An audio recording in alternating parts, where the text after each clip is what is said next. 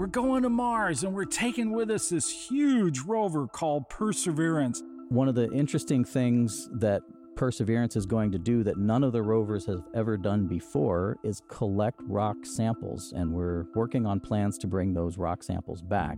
Hi, I'm Jim Green, NASA's chief scientist, and on this season of Gravity Assist, we're looking for life beyond Earth. Let's follow the Perseverance rover going to Mars and find out what it can tell us about that.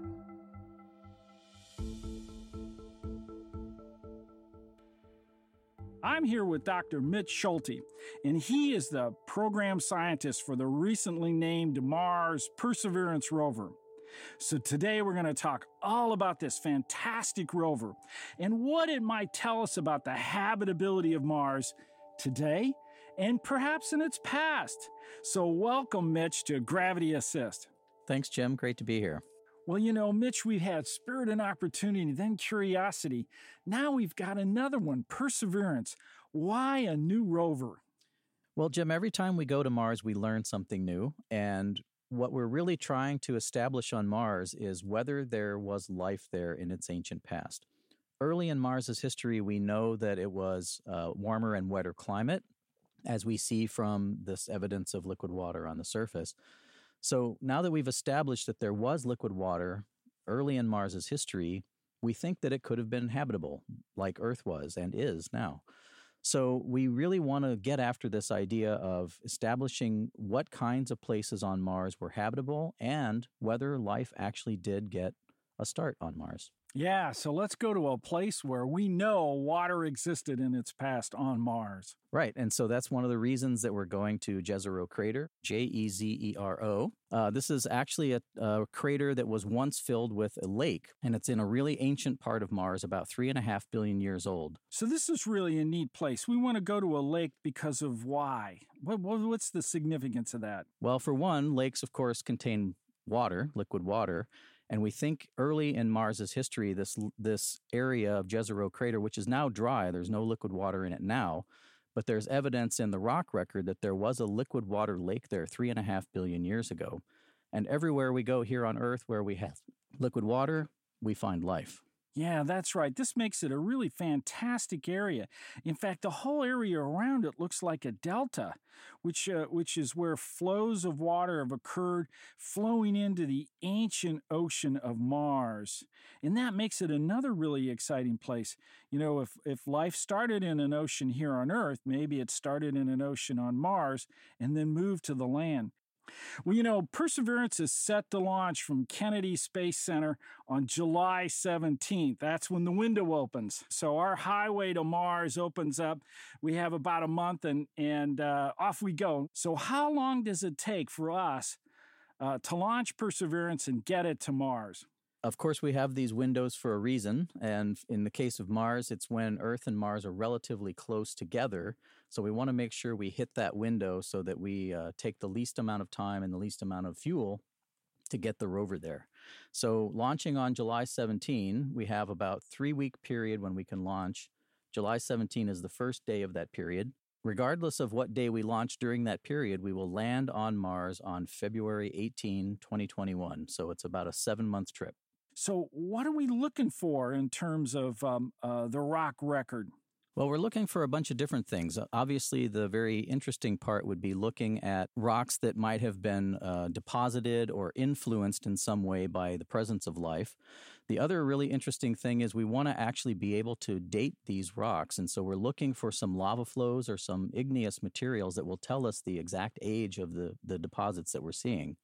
The really other interesting thing about this delta is that deltas here on Earth are really good places where we see deposits of fine grain material grading all the way up to some coarser grain kinds of sandstone. And in those deposits, we often find evidence of organic matter. And if there was life on Mars and producing organic matter, we might expect to find that in the deposits in the delta. One of the interesting things that Perseverance is going to do that none of the rovers have ever done before is collect rock samples, and we're working on plans to bring those rock samples back. So there's a drill out on the end of the robotic arm, and that drill will be able to put tubes in it, sample tubes, inside the drill bit And as the drill goes into the rock, it's going to actually capture those rock cores into these tubes that we're going to cap and seal up and store for later to bring them back home. So those tubes of metal that contain this rock core, they're a couple inches long. That's sort of like a piece of chalk. Or today, based on kids not understanding what chalk is, sort of like the big Crayola Crayon size objects. So what are we going to do with those, and how are we going to get them back? Well, what we're going to do with them is first collect them, and we're going to very carefully choose which samples we want to sample or which rocks we want to sample. Once we have those, we're working on plans to send another set of missions to Mars to go retrieve the samples and bring them back. So we're working with our international partners to provide all of the hardware that we're going to need to land a rocket on Mars, have a rover that will go collect the samples that Perseverance is going to collect, bring them to the rocket, and launch it off of a platform off the surface of Mars. Once they're in orbit around Mars, they're going to be captured by an orbiter, and the orbiter then will leave Mars orbit and return those samples to Earth. Wow, that sounds complicated, but I guess that's the easiest way that we can get it.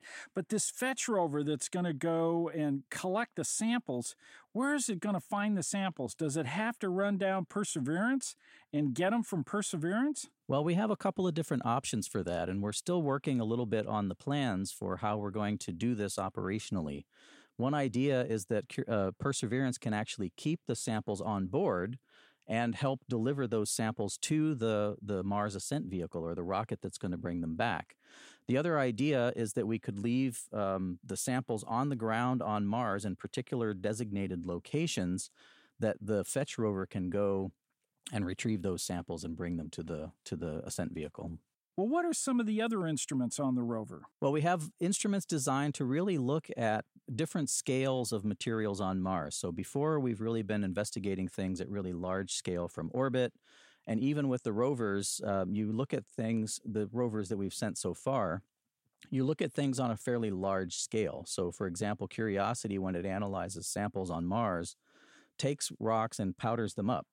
And so you sort of lose all of the information about textures and locations of particular features inside the rock. So the instruments on Perseverance were really selected in order to get down onto the scale that microbes live at.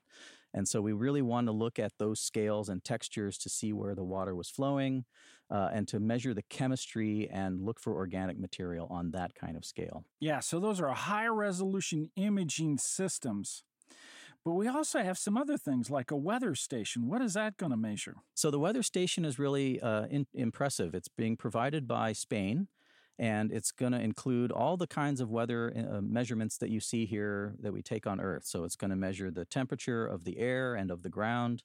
It's going to measure the relative humidity. It's going to measure the pressure of the atmosphere. It's also going to measure the ultraviolet radiation that's reaching the surface of the rover.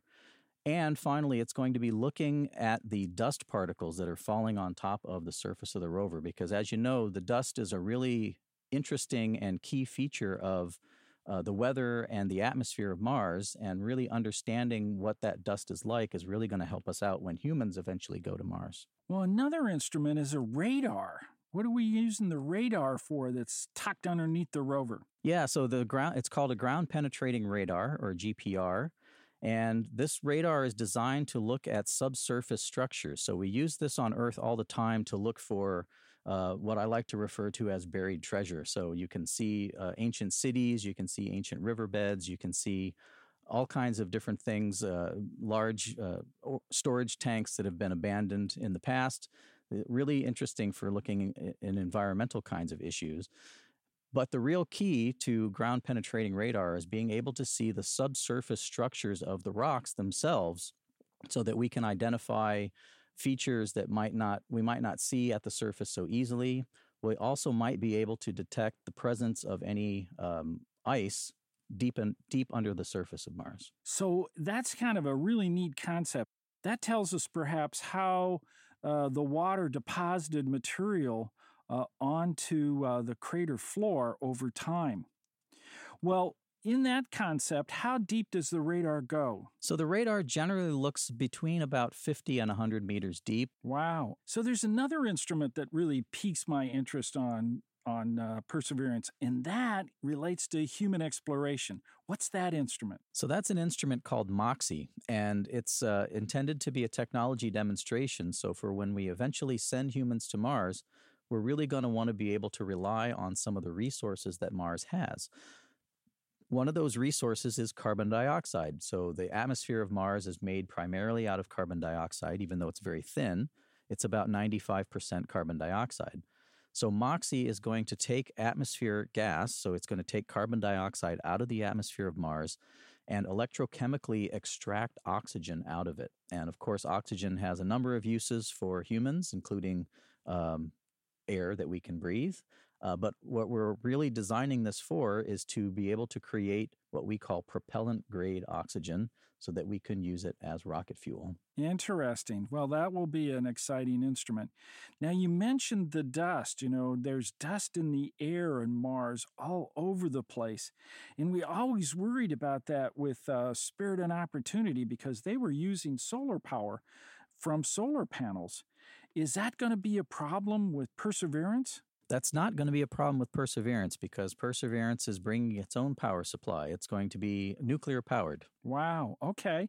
Well, once we core the rock and pull it out and then put it in these tubes, do we have instruments that can look into the holes and interrogate what the rock record is inside them? So we have a couple of different instruments that'll be able to do that. Obviously, we have cameras, and so we can take pictures with the cameras mounted on the mast or out on the end of the arm. But we'll also have two instruments that use lasers to help do their measurements. One of them is called SuperCam, and this will be able to shoot a laser from the mast into the hole and be able to determine a number of things, including the chemistry of what we're seeing inside the hole and looking for organic material in there. It'll also be able to look at some mineralogy with its visible and near-infrared spectrometer. Another instrument that we have that uses a laser is called Sherlock, and it has an ultraviolet laser that will be able to look into the hole to detect organic compounds and certain types of minerals that we think form in liquid water. So these lasers are so intense they actually evaporate the rock and you get a spectrum? So that's true for SuperCam. It's true for SuperCam. Yeah, and so the technique is called laser-induced breakdown spectroscopy, or LIBS. And what it does is fires a very intense beam of laser light at a surface that causes it to vaporize and turn into a plasma. Now that plasma emits different wavelengths of light depending on what chemicals are in that sample, and so the SuperCam instrument can then detect those chemicals. That sounds great. Well, we're going to bring the samples back, hopefully by the end of the 2020s, somewhere around there. And what's going to happen to them once they get here on Earth? Well, we're still working on that as well. So first we need to figure out a place where we're going to keep the samples, because unlike other missions that have brought samples back from celestial objects before, like comets and asteroids, this time we're bringing samples back from a planetary body, Mars, that may have had life on it. So we have to be careful about what we call planetary protection. So we want to make sure that the samples are safe before we allow scientists all over the world to look at them. So we'll have to have a facility to receive them. Once we have that facility and figure out what to do with them, what we'll probably do is open it up to the scientific community once we've determined that they're safe, and so that scientists from all over the world can apply to obtain samples and study them. This is not a new idea. You can think back, at least I can, because I was a teenager during the Apollos. But indeed, when those astronauts came back from the moon, they went into quarantine, and they were there for several days. And the samples they brought back went into quarantine. What were they looking for? Well, so one of the ideas, especially for Mars, is that life might have existed on Mars in its past and might even exist there today. Back before we had the samples from Apollo, we thought the same kind of thing about the moon. So we weren't sure what we would find. We weren't sure if there were any bacteria or viruses or anything like that in those samples that they brought back from someplace we hadn't been before. So they were just trying to be careful about making sure that we didn't contaminate Earth with anything. Yeah, so what happened is they eventually let them out of the trailer. That's right. They were allowed to go home because the moon didn't look like it was going to support any life. So that also enabled them to open up the samples. So this is going to be an exciting time for the sample scientists to really study this material for decades. Well, we're sending Perseverance to Mars right now. How does this relate to our overall Artemis program? So the goal of the Artemis program, of course, is to get humans back into deep space, first to the moon and then hopefully eventually to Mars. We in the Mars exploration program like to point out that we've been sending things to Mars for quite some time, and we'll be happy when the humans finally get there. But we've got an entire planet inhabited by robots at the moment. And so what we're doing in sending all of this technology and these technology demonstrations and this hardware to Mars is really helping us move forward in the technologies that will enable humans to visit Mars. So the Artemis program will land humans on the moon where they'll learn to live and work on a planetary surface. And Mars is such a different place. We just got to know everything about it before we send humans there. And that's what we're doing with Perseverance. Perseverance is going to be taking with it a helicopter. We just announced its new name. It's called Ingenuity.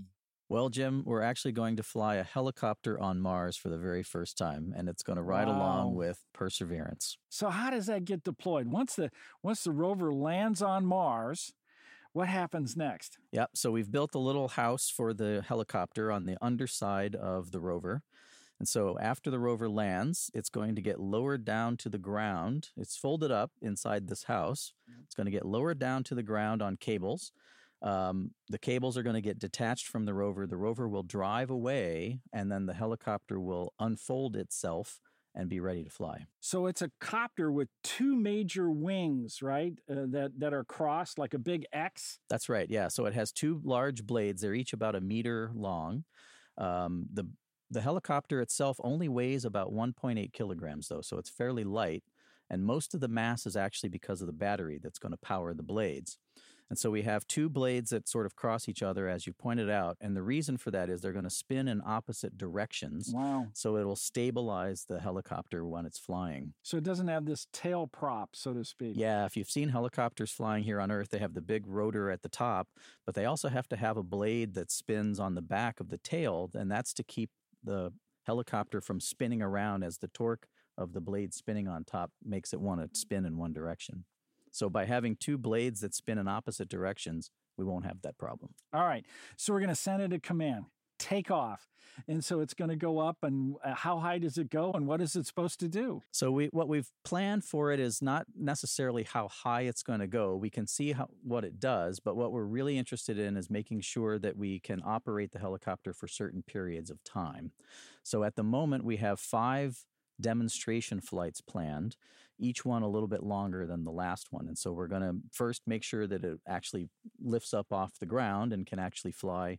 And then we'll test and see how long we can do that. And then if we get creative, we can start to maybe maneuver it around a little bit. So I'm sure during those early tests, we'll be able to, from the imaging from the Perseverance rover, look at the helicopter raise up and get an idea what it's doing. Yeah, that's right. So we have lots of cameras on Perseverance, so we'll be able to take all kinds of great pictures and probably some video of the helicopter doing its thing. We'll also have a video camera on the helicopter itself, so it will be taking video as it's flying. Okay. So how many days does it take to really test the helicopter out? Well, so we're going to want to make sure we check everything out. After we do the first test flight, assuming that goes well, then I don't think it'll take us very long to get the rest of those flights done. If things do go well, then we are thinking maybe we could do a couple of extra test flights. But this is intended to be a technology demonstration. So we have some serious science to do with Perseverance. So we'll want to get to that pretty fast, too. But this opens up a whole new idea, a whole new series of things one can think about doing. So if the helicopter works well, What are the kinds of things that we anticipate we could use aerial flights on Mars in the future for? So you could imagine all kinds of things. One would be a very obvious thing, which would be a scout. So you could fly the helicopter over a hilltop that you might not want to send the rover to check out the terrain and make sure it's safe for the rover to go operate over there. If you've ever been in an airplane and looked at the ground below you, you see very different scales of geology from different elevations as well. So, hiking the trail is one thing. Being in an airplane is a little bit different. Being in a jetliner flying high above it, you see very different scales of geologic features. So you could do some interesting geologic work with the helicopter. And then finally, of course, just as a transportation mechanism, again, to get things moved around relatively quickly, you could imagine, not that we were planning to do this, but you could imagine having a helicopter to go pick up samples and bring them to a particular place. Well, I have another one I'd like to do, and that is have a helicopter land in a major crater where we see what may be water actually leaking out of aquifers and running down the sides of the crater during the summertime, and fly up and look into these craters, look into these potential aquifers. That's a great idea, Jim. And again, places where you wouldn't want to send a rover or can't send a rover, if it's on the side of a cliff where there may be active water coming out, then a helicopter would be a great idea for that. Yeah, wow. Okay, this is a really exciting mission, and I'm so delighted that we're doing some technology demonstrations along with it. Yeah, fantastic. Well, Mitch, I always like to ask my guests to tell me what was that event or person, place, or thing that got them so excited about being a scientist that propelled them to become the scientists they are today. I call that a gravity assist. So, Mitch, what was your gravity assist? Well, I'll give you two. I'll give you an event and a person. Okay. So, like you, I'm old enough to remember the Apollo missions. And I was 3 when Neil Armstrong first set foot on the moon. Wow. So a little too young to remember that exact event. I know I was watching it because my parents told me I was. But I sort of grew up then with people walking on the moon as they were sending people, all the way up through Apollo 17. I was watching that on TV and thinking, what a great place to go the moon would be. So that was one of the reasons I got interested in doing science. At the time, of course, I grew up in St. Louis, which is where McDonnell Douglas at the time had its headquarters, and they're the ones who built the Mercury capsules and did a lot of work on the space program. So it was all around me, and it was a natural thing to do. The person that most inspired me, I would have to say, was one of my earliest geology professors at Washington University, Lynn Walter, who's now at University of Michigan. I took historical geology class from her, and she was just the most caring, creative professor that I ever had, and she's the reason I stuck it out and became a geologist. Wow. Okay. That sounds exciting. We all have our different paths. Mitch, thanks so much for a really exciting preview of Perseverance and its landing on Mars. Well, thanks, Jim. It was great to be here, and everyone should pay attention for the launch on July 17 and landing 7 months later on February 18, 2021. Well, join me next time as we continue our journey to look for life beyond Earth. I'm Jim Green, and this is your Gravity Assist.